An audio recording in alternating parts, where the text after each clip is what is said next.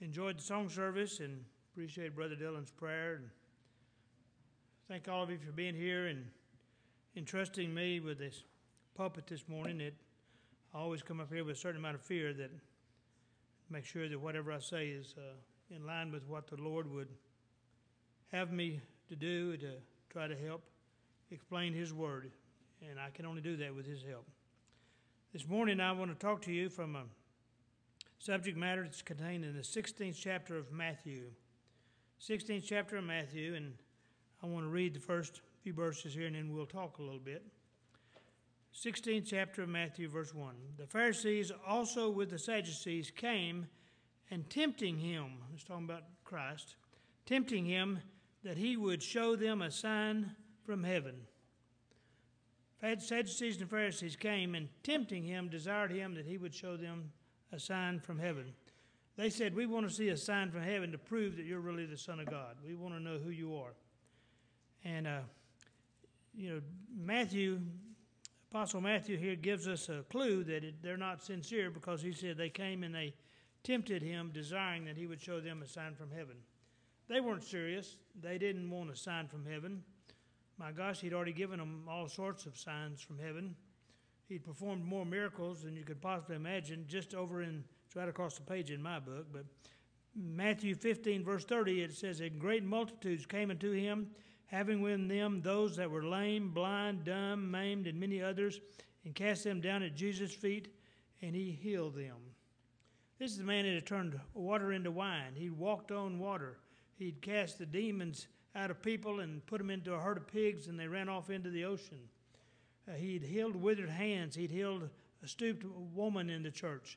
He picked up and got a man that's paralyzed next to the pool of Bethesda, told him to take up thy bed, and walked. He had done all sorts of miracles in his life. I mean, he had done dozens of miracles, and not only that, this was the fifth time that the Sadducees or Pharisees had asked him, show him a sign. They were not trying to see a sign. They were trying to entrap him. They were trying to get him to say something that would be wrong, and then they could go to the Roman emperors and say, he's trying to take over, he's claiming he's the king and take over the kingdom, or they could take him to the Jewish people and say he's not really the Son of God. They were trying to find some way to trap him, and of course I had to be getting a little frustrated with this because he had performed all sorts of miracles, and even in the last two chapters here, before we get to Matthew 16, he spoke to 5,000 people, 5,000 men, not counting women and children. They didn't have any food, and what bread and water they did have, a few loaves of bread and a couple of fish, and he produced them, and they fed all 5,000 people, plus women and children, probably 10 to 15,000, and they had 12 baskets left over. That was to the Jewish people. About a chapter later, he spoke to 4,000 Gentiles. Same deal. He took loaves and bread and multiplied them, and they fed probably 11,000 people, counting women and children, had 7 baskets left over. I mean, he had performed miracles. He healed lepers. He healed a blind man, in the temple. He did all these things. Every one of them he did publicly. He raised Lazarus from the dead. He'd done all sorts of miracles, and they're saying, well, show us one more sign.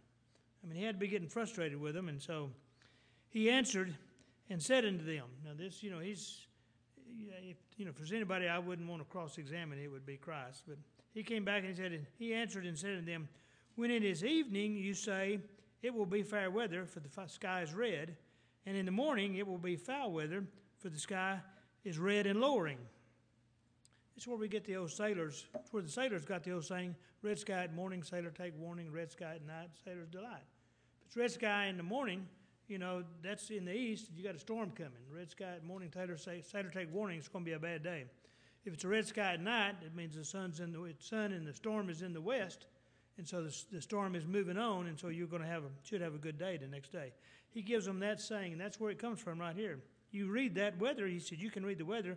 Oh, you hypocrites, you can discern the face of the sky, but you cannot discern the sign of the times.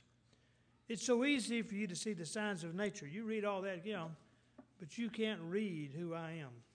I perform more miracles than anybody possibly could, and you're still asking for more signs. They were afraid of losing their leadership position here. That's what they were most afraid of. The Pharisees and the Sadducees, with the high priests of the Jewish people, They didn't want to lose, and they had blinded and allowed themselves to be blinded and not to be able to see who it was, and kept challenging because they didn't want to lose their title as head of the Jewish people to the king, now the new king of the Jews. So he called them hypocrites. You can read the sign in the sky, but you can't read the sign of the times. A wicked and adulterous generation seeketh after a sign, and there shall no sign be given unto it but the sign of the prophet Jonah. And he left them and departed. He said, the only sign I'm going to give you now is the sign of Jonah. Jonah, we know, went into the belly of the whale, swallowed by the belly of the whale. He stayed there 3 days and 3 nights, and then he recovered and came out alive. And he's referring there, of course, unto his crucifixion. He died, buried, was resurrected 3 days and 3 nights, and resurrected and came out. And that's our sign. That's the sign that we're supposed to look to, and that's what he's telling us here. This is the sign we should look for. And but that's not the theme that he's really fixed to talking about here. He's just giving you his background here. That's what I wanted to give you. He's got a different message for us here about to come up. It says, he left them and departed. Now he's with just his disciples. And when his disciples were come to the other side, they had forgotten to take bread. We didn't bring any bread. We didn't bring any food. Didn't bring any bread with them. And Jesus, verse 6 says, and then Jesus said unto them, take heed and beware of the leaven of the Pharisees and of the Sadducees. And they reasoned among themselves, saying, it's because we've taken no bread. He's talking about bread, and the only reason we can think he'd be talking about that would be because we forgot to bring food again. That's not what he's talking about here. Jesus said, take heed and beware of the leaven of the Pharisees and the Sadducees. And that's what I want to talk to you about today. Here, every day in the world, we have the leaven of the world coming into our lives. Every day of the world, we have something that we bring home with us. We bring into our lives. We are brought away, something that leads us away from looking to the Lord for all our help. Instead of looking to the Lord, I want to go out and try to find some other way to, make more money, to make my million by the end of the week, figure out a way to how to feed my family. And I ought to be also coming back to the Lord every day and praying to Him, asking Him to give us this day our daily bread. He's telling us about the leaven that is in the world. Now, I don't want to get into politics, but I can tell you in the next 2.5 months, you're going to get a ton of leaven, political leaven, dumped on you. A lot of stuff dumped on you, and we're already seeing how that kind of stuff can divide us.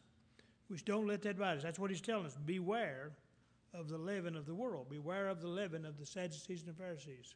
We don't have Sadducees and Pharisees anymore physically, but we do spiritually. Everybody is wanting to tell you what you should be thinking and what you should be doing, and it's getting in the way between you're relying on Christ for your every need. That's what he's telling them. They think it's, thank goodness the apostles are as dumb as I am. They're going, he must be speaking because we didn't bring any bread. He's not talking, it's not what he's talking about. He's talking about the leaven of the Pharisees and Sadducees. And we know leaven is used to make bread. That's what he's talking about. Today, leaven is what we know of as yeast. That's what he's talking about. He's talking about beware of the yeast, as we would call it. They called it leaven back then. Anyway, they said, he's speaking about leaven because we forgot to bring bread again. And he answered and says, he perceived what they were thinking. He said, O ye of little faith, why reason ye among yourselves because you have brought no bread? This is not about bread. Do you not understand, neither remember the 5 loaves of the 5,000 and how many baskets you took up? Neither the 7 loaves and the 4,000 and how many baskets you took up? You remember just a few days ago, I fed 5,000 people. We didn't have any bread. We had very little, not enough. We fed 5,000 plus women and children and had 12 baskets left over. Then I fed 4,000 Gentiles with a few loaves and bread and all left over. If you're looking to your daily nourishment, I can provide that. And that's what he tells us. That's what he tells us in the Lord's Prayer. Pray for, give us this day, Lord, our daily bread. We should pray daily that the Lord will give us what we stand in need of. Don't worry about what the world has promised or what tells us. Be careful of the leaven. Verse 11, he says, how is it that you do not understand that I spake it not to you concerning bread, that ye should beware of the leaven of the Pharisees and the Sadducees? How could you possibly interpret that to mean bread when I'm talking to you about the Sadducees and the Pharisees? Then the disciples, the apostles, understood how he bade them not beware of the leaven of bread, but of the doctrine of the Pharisees and the Sadducees.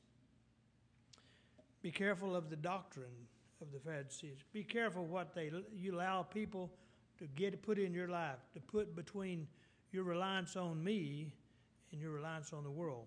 Be careful how you do that. Up here, he talked about with the Sadducees and the Pharisees, he said, when he was telling them, you can read the weather, but you can't read the sign of the times. You can't see that I'm the Son of God. After all these miracles I've done, because you blinded yourself, you don't want to see it. And so you blinded yourself as to who I am. We know that after that, the Jewish people did blind themselves as to that, and that's the reason the church, which we sang this morning, here in the vineyard of my Lord. The vineyard has been turned over to the Gentiles now. We're all Gentiles. I don't think I know anybody here that's Jewish people. He's turned the church over to the Gentiles. The Jews will be brought back in again at the last day. Their eyes will be opened at the last day. In the meantime, the church has been turned over to us Gentiles. It's a vineyard. We're supposed to take care of it, and we're supposed to produce fruit. When you come to church this morning on Sunday morning, you're producing fruit for the Lord. But he's telling us here now, he said, beware of the leaven. Let's talk a minute about what is leaven. Easiest way to tell you in layman's terms is yeast. That's what we know of it as today. We have good, perfect yeast. You want yeast, you go down to the store and you buy it in those little red and yellow squares, I believe. And you come and you make cake and you just throw it in right then, and you can have yeast almost immediately, and you can make things rise. It puffs things up and makes them rise. They didn't have that back in the old days. They took the flour of bran. Some of the farmers here, I see Brother Jim, Brother Kenny, and some of these other people here that are farmers would know better than me how to explain this, but they would take the bran seed and grind it up into pure flour, and they would mix it with what the tells me is must. I don't know what that is. And they would also have a couple of other plants they used in the Middle East. And they would take it and they would mix it in with a little wheat flour and make a small little lump of dough. And then they would leave it out in the day heat, in the room temperature, or out in the sun, and it would ferment. It would start spoiling, and it would ferment. It would turn acid, get a lot of acid in it, and it would sour up, and it would rise up a little bit. And it would get fermented, and it smelled terrible, and it had acid in it. And then they would take that little small lump, and they would mix it in with bread flour, and to make bread out of, and it would actually make it rise. But not only that, they would take one little lump of this that had fermented, and it deteriorated, it had contaminated, is what I imagine. It would contaminate the whole lump, and they would mix it in with the rest of the flour, and it would contaminate the whole lump. It would quickly spread. Its yeast, or in this case leaven, is small, it's tiny, it's very hidden. It works very silently, but it permeates the entire dough, permeates everything. And he's telling us, that's what I want you to be aware of. Think about leaven when you think about the world. When you start letting the world permeate your church, your family, your home, it just takes a little bit to get in the door. And then it quietly and quickly spreads until it has made leaven out of the whole lump. The whole lump is contaminated. Now, the thing about, you take about this and you take it and you ferment it, and it turns acidy and sour, and you mix it in with wheat. Tastes good. Of course, we love things of the world because they taste good. That's where it get acid and sour. It's where you make sourdough. If you want to make a real true sourdough, you have to mix it up and get it going and get you a lump and get it to rise and get it to ferment and turn sour and turn acid. And then it takes a few days to get that lump prepared, and then you mix it in with a big lump. And then before you put it in the oven, you tear off a piece of that and save it back. Let it continue to ferment because then that starts the next batch. And they tell me that the longer you go on with this, they used to do this on chuck wagon days and back in homes.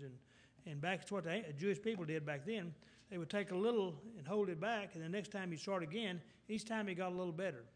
The longer you kept doing that, the bread kept getting better, and tasted better. And that's where sourdough gets its name, is when you have leaven. So it does taste good. A lot of things in this world we like, and I like the taste of, but they're not really too good for me. This is what Jesus tells. I want you to understand how the world works in your life. You want to understand. It just takes a little bit to get in the door, and it permeates. And he says, number one, right here, he's talking to them about the doctrine. Beware of the doctrine of the Pharisees and the Sadducees. Beware of their doctrine. Leaven, if you read in the Old Testament and in the New Testament, leaven represents sin in various types.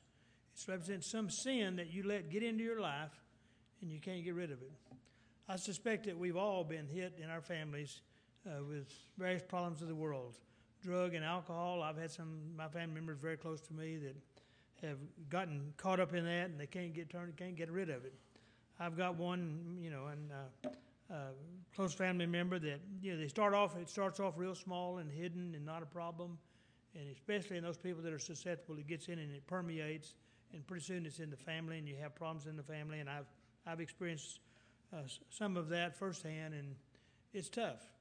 You need to, that's what he's telling them, beware of the leaven of the world. And that's all sorts of world. Everything from, look how good Las Vegas looks. I've been to Las Vegas, and I like the bright lights, and, and I've been to some plays, and, it's a fun, they televise it and broadcast it as a fun place of the world, a big fun city. It's leaven that it gets into you. And I'm saying, I've been there too. There's no greater lover of football than me. I have to be careful or it'll consume my life. I like politics. Y'all know that. I've been in politics before. I have to be careful not to, especially these days when right now politics is just terrible. I don't want to talk parties at all. It's just terrible. And we get it permeating in our lives and in our churches, it's going to split them. Because we let that, we get where those things become greater than our love and fellowship of each other, greater than our love of the Lord. And if we let anything outside this building, for instance, take over our lives where it consumes us, then we're putting that above Christ. And that's what he's saying. That's what he's telling us here. Beware of the leaven of the Pharisees and the Sadducees, because it will come in small, hidden, and quiet, and then it'll grow. And it'll keep growing, and pretty soon it's permeated the whole loaf, the whole bread loaf. Over in 1 Corinthians chapter 5, Apostle Paul talks to us about. He's addressing the problems in the Corinthian church. Corinth was located in a place where they worshipped a lot of idols. They had a lot of idolatry. And part of the idolatry, sadly, was immorality, and they worshipped the immoral things that go on. And I don't have to tell you, we've got them in this world today. People get caught up in that, but they actually worshipped it. They actually used it as part of their worship services to the gods they worshipped. And he starts off chapter 5 talking about a problem now, one of these problems, a moral problem that you've let get inside the church. It is reported commonly that there is fornication among you, and such fornication is not so much as named among the Gentiles, that one should have his father's wife. We have a problem of incest. In the church, it's in the church, and the church knows it. He said, and you're puffed up about it. That's what yeast and leaven do. They tend to make it, I guess they were enjoying it. They were kind of proud of it for whatever was going on. We don't know the background facts, but I'm sure they were justifying it somehow. And he said, for verily, I verily, as absent in body, I'm not there with you, but present in spirit, have judged already, as though I were there present concerning them that has done this deed. He says, you're glorying about it. Verse 6, your glorying is not good. Know ye not that a little leaven leaveneth the whole lump? If you don't fix these problems quick, pretty soon it's going to permeate the entire crowd. Things become acceptable. And we've seen that over the years in every church, ours included, that we've accepted some things that probably shouldn't be there, and after a while you accept them and then they continue. And anyway, in this case, he's talking about morality. Over there he was talking about doctrine, what the doctrine ought to be. We ought to always try to worship and study and keep our doctrine pure and clean. I've said before, whoever speaks up here ought to be able to speaking the truth, and if they're not speaking the truth, you need to stop it and get a hold of it. Don't let it happen anymore and get it corrected, me included. Over here, and then Apostle Paul says it's also morality. I'll go over here in Galatians chapter 5. Paul starts off this. I'll skip a few verses here, but first verse he said, stand there fast, therefore, in the liberty wherewith Christ has made us free. You're already free from the law of sin and death because of Christ. What he's already done for you. Your name was in the Lamb's Book of Life before the foundation of the world. Christ came and died for you on the cross, shed his blood. He didn't die in vain. He died for those people that the Lord gave him. You already been made free, and that's what he's telling. Stand therefore in the liberty. Stand fast in that. And we try to. That's one of our fundamental principles. Now, we've got problems today in this world in time, but we stand fast knowing that our eternal salvation is secure. We ought to be thankful for that. We shouldn't take that for granted. And when we do that, and when we practice like we should, the Lord will take care of us even today and tomorrow during this time frame. But he gets over here and he talks about they're believers in circumcision, this at Galatians. They had a problem. They were still practicing circumcision. He said, that's the Jewish deal. That's old under the old law. He says, behold, I, Paul, say unto you that if you be circumcised, Christ profits you nothing. If you're still getting circumcised because that was the law of Moses, then Christ coming along hadn't helped you at all. You're still wanting to work under the old law. He said, it profits you nothing. Christ is become of no effect unto you. Whosoever of you are justified by the law, you have fallen from grace. And he's not talking about permanently or eternally. He's talking about you put yourself under the old bondage of the law today. It goes back, this is talking about practice, religious practice. He's also talking about doctrine. You've put yourself under the old law of Moses, and you're suffering, and you're worried about, boy, I better go get circumcised. Better I go join the church. I better get baptized. I better do all these good things. And those are good to do. But if you do it out of fear that you're going to go to hell, then that's what he's saying is wrong. And he says Christ doesn't do you any good if you're going to put yourself under fear like they lived under the old law. He said, verse 6, for in Jesus Christ neither circumcision availeth anything, nor uncircumcision, but faith which worketh by love. He said, understand, whether you get circumcised or not circumcised, and this is in a sense of the Jewish people, whether you get circumcised or uncircumcised, doesn't matter. Faith in love. Have an understanding that Christ loves you and died for you already. He's taking care of that. Understand that, and then your mind is free, and your heart's free. You got a peace about you that you won't get anywhere else by doing that. And he gets over here and he tells them about this, when you let these type of practices in the church, at verse 9, he says, a little leaven leaveneth the whole lump. Starts to tell us when you start doing stuff that are outside, you let that in and let that into your life, you start relying on things other than Christ and him crucified, and understanding that what he did on the cross saved you, period, eternally. Now, if you want to be saved day to day in this world, that's what Paul's talking about here. It's what he's talking to about and preaches to us about. Over here in I believe it's in Luke chapter 12, verse 1. I'm not going to go there, but 12, verse 1, it's a short sentence where he tells us that the hypocrisy of the Sadducees and the Pharisees is also leaven that leaveneth the whole lump. You can't be hypocrites. Boy, do our politicians need to hear that today. To anybody who says, and we had this week a major religious leader was caught doing something he shouldn't do, had his picture, I understand, on Facebook. I hadn't seen that, but I read news. He wound up having to resign in his position, high leadership position, and everybody's calling him a hypocrite because he claimed to be religious, and then yet he got caught doing activities that he shouldn't have been doing. Hypocrisy. We've seen over here, he said it's a doctrine. It's the practice in the church. It's hypocrisy. It's any kind of sin that you let creep into your life. We go to 2 Timothy chapter 1, beginning verse 15. This is a verse you've all heard, but I want to read a little further on here. It says, study to show thyself approved unto God, a workman that needeth not be ashamed, rightly dividing the word of truth. That's what you know what the doctrine is right, if you read and study. I'm telling you to read your Bible and study so you know the doctrine. He said, but shun profane and vain babblings, for they will increase into more godliness. Get rid of all these arguments that don't matter. I can remember years ago, I no preacher preached about that, and he said, we stay up sometime till midnight trying to decide, did Adam have a navel? Did Adam have a navel? I don't know. I mean, we have navel because we got an umbilical cord attached to our mother, and that's cut off, and that leaves the navel. Adam wasn't born that way. He was made. Did he have that's what he's talking about. That's a good example. We get into these stupid arguments over religious trivia that there's not any answer to, and the Bible hadn't told us.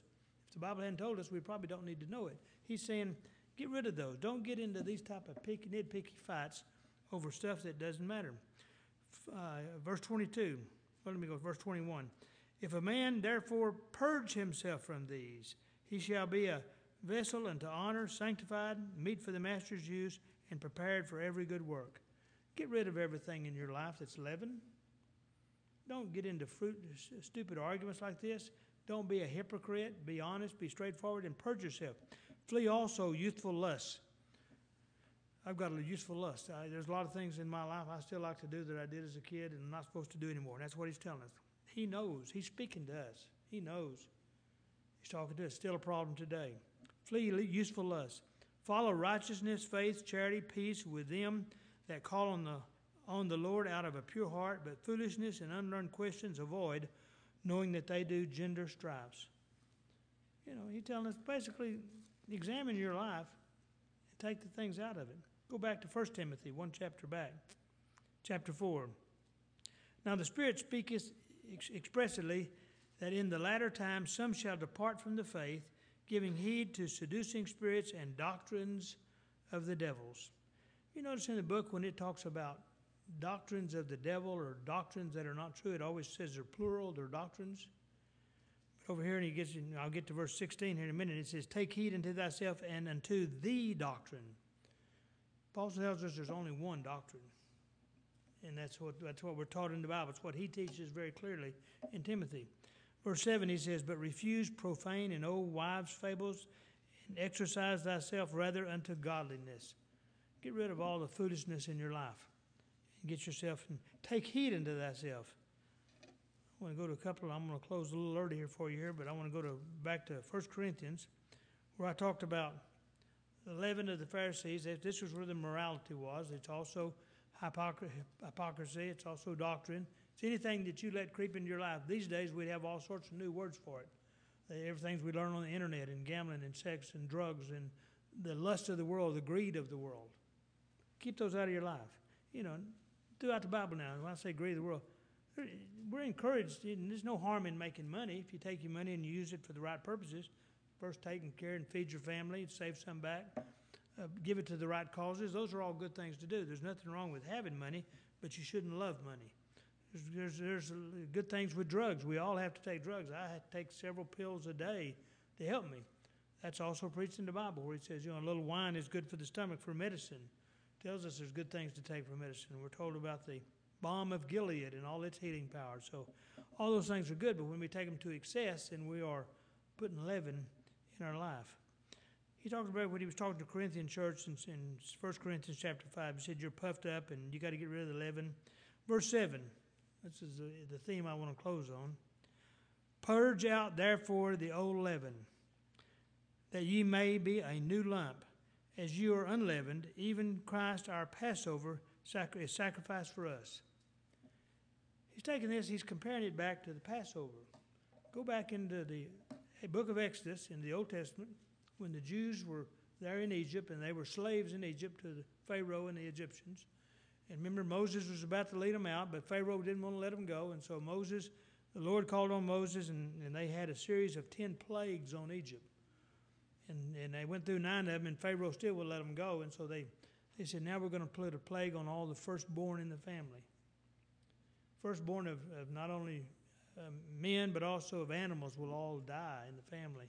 And he said, unless you take a goat, a lamb that is pure in quality, and this is compared to Christ, a lamb that is pure, doesn't have any blemishes on it, you take the blood of that lamb and smear it on the doorpost. The doorpost is an emblem of the cross, the wooden cross. Emblem on that, and when the angel of death comes through in the middle of the night, then I'll pass over those doors. All the Jewish people and all their children were saved.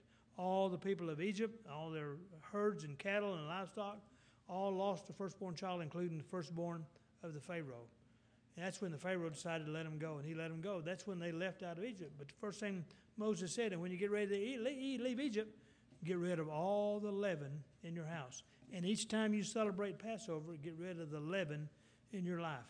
This was actually leaven in the bread. It was a physical thing to do. He said, because you're starting a new life. You're beginning this when you leave Egypt, you're starting a new life. You're going to go into the promised land and take that over, and you'll have a new land there and a new life. So get rid of the leaven in your life. And they told him, get rid of all of it and start with a new batch with no leaven. We start with a new batch of just bread. And then, later on, they could make leaven again in their lives. But starting over, when you have a start over, that's when they get rid of the leaven. Each time they celebrate Passover today, they eat unleavened bread. It's to remind us to look at our lives again and start over. That's what the Apostle Paul is telling us now about today. Purge out therefore the old leaven, that ye may be a new lump, as ye are unleavened. You are unleavened. That's representing the purity that we get from Christ. Christ was unleavened. He didn't have any leaven, any sin in his body at all. That's the reason the Jewish people to reserve the Passover, but Paul tells us here, you also observe your Passover. Purge out the old leaven, that you may be a new lump. You're unleavened, for even Christ, our Passover, is sacrificed for us. Therefore, let us keep the feast, keep the Passover feast, not with old leaven, neither with the leaven of malice and wickedness, but with the unleavened bread of sincerity and truth.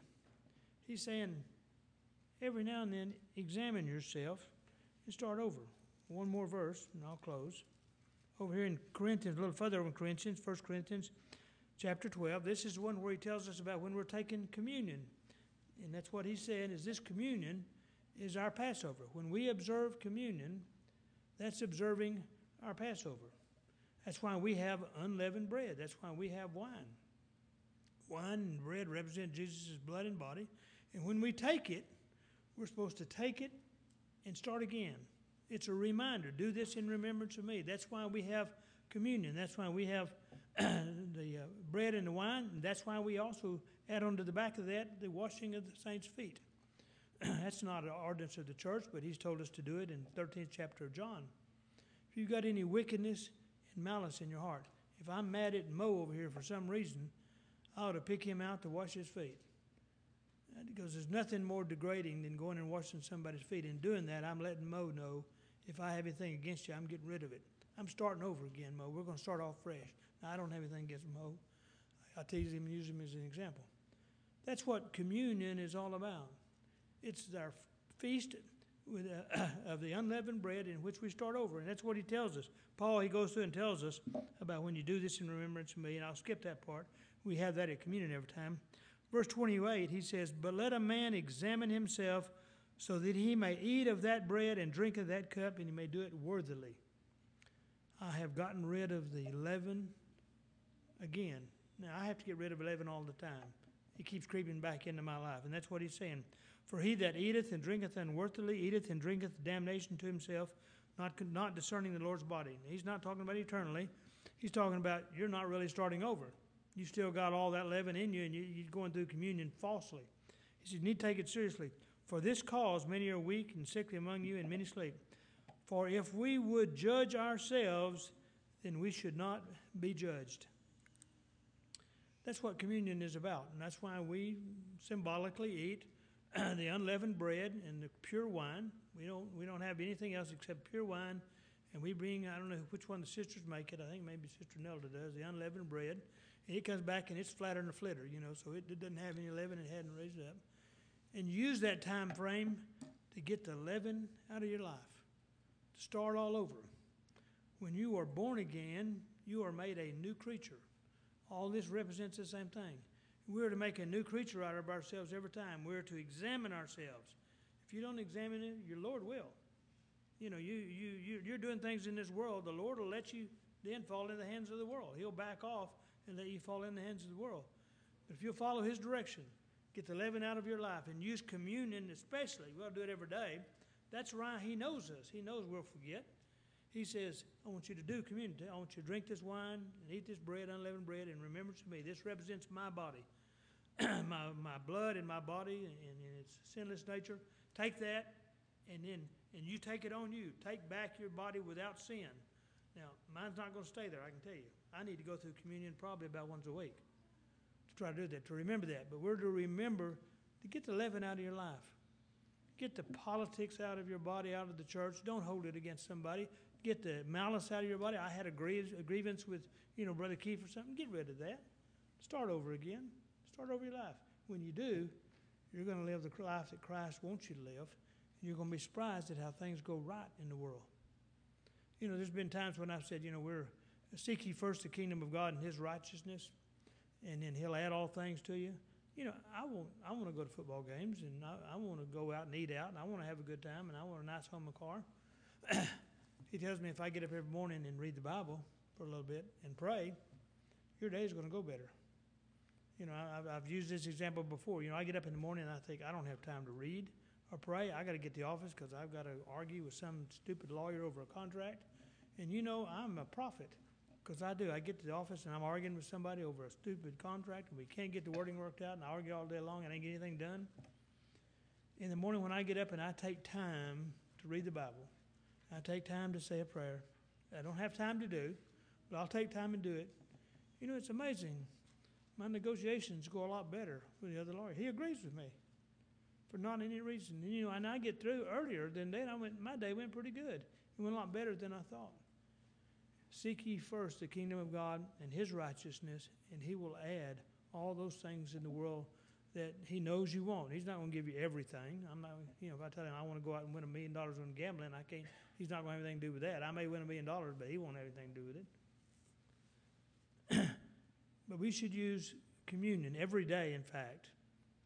But particularly at communion. That's why he's given us this service to remind us, get the leaven out of your life. Eating the unleavened bread should tell you that. That should tell you we're like the people from Egypt, leaving Egypt. We're to start a new life. When you're born again, you're a new creation. You start all over again. He gives us that ability. He gives us the ability to start over. Even when we sin in this world, he gives us a chance to have a new day. Start over every day. If you seek forgiveness, you admit it. You admit I'm a sinful person, and I seek forgiveness from him, you'll get it. That's what he's telling us.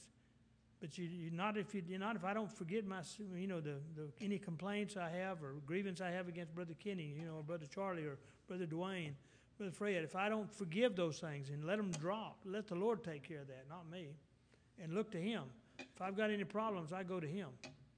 I've tried to solve a lot of problems in my life, and most of the time I mess them up, make them worse. When I go to him and I give them to him, number one, it takes a big burden off me when I truly do. And it's amazing how that problem seems to resolve itself. And it'll resolve itself very conveniently. Some problems that I had a couple years ago that I would pray about finally, after I realized, dummy, pray. I pray about them, and I look back and I'm going, I don't know what happened to that problem, but it's gone. I don't remember when it changed, but suddenly I realized it's gone away. Beware of the leaven of the Sadducees and the Pharisees. That's the world. Everything in the world, we should try to remove ourselves. You can't remove yourself from the world, but you can do everything you can to keep it away from you. Keep it out of your life, especially keep it out of the church, keep it out of your family as best you can. And examine yourself every now and then. Stop and examine yourself and start over. Get rid of that leaven and start over with unleavened. Purify yourself in your mind and start over. You can start over, and it'll see. Even people that have had major problems can start over, and people see it. And suddenly everything's going right for you in the world. Beware of the leaven of the Pharisees and the Sadducees. I appreciate your kind attention, and my prayer is the Lord will richly bless each one of you.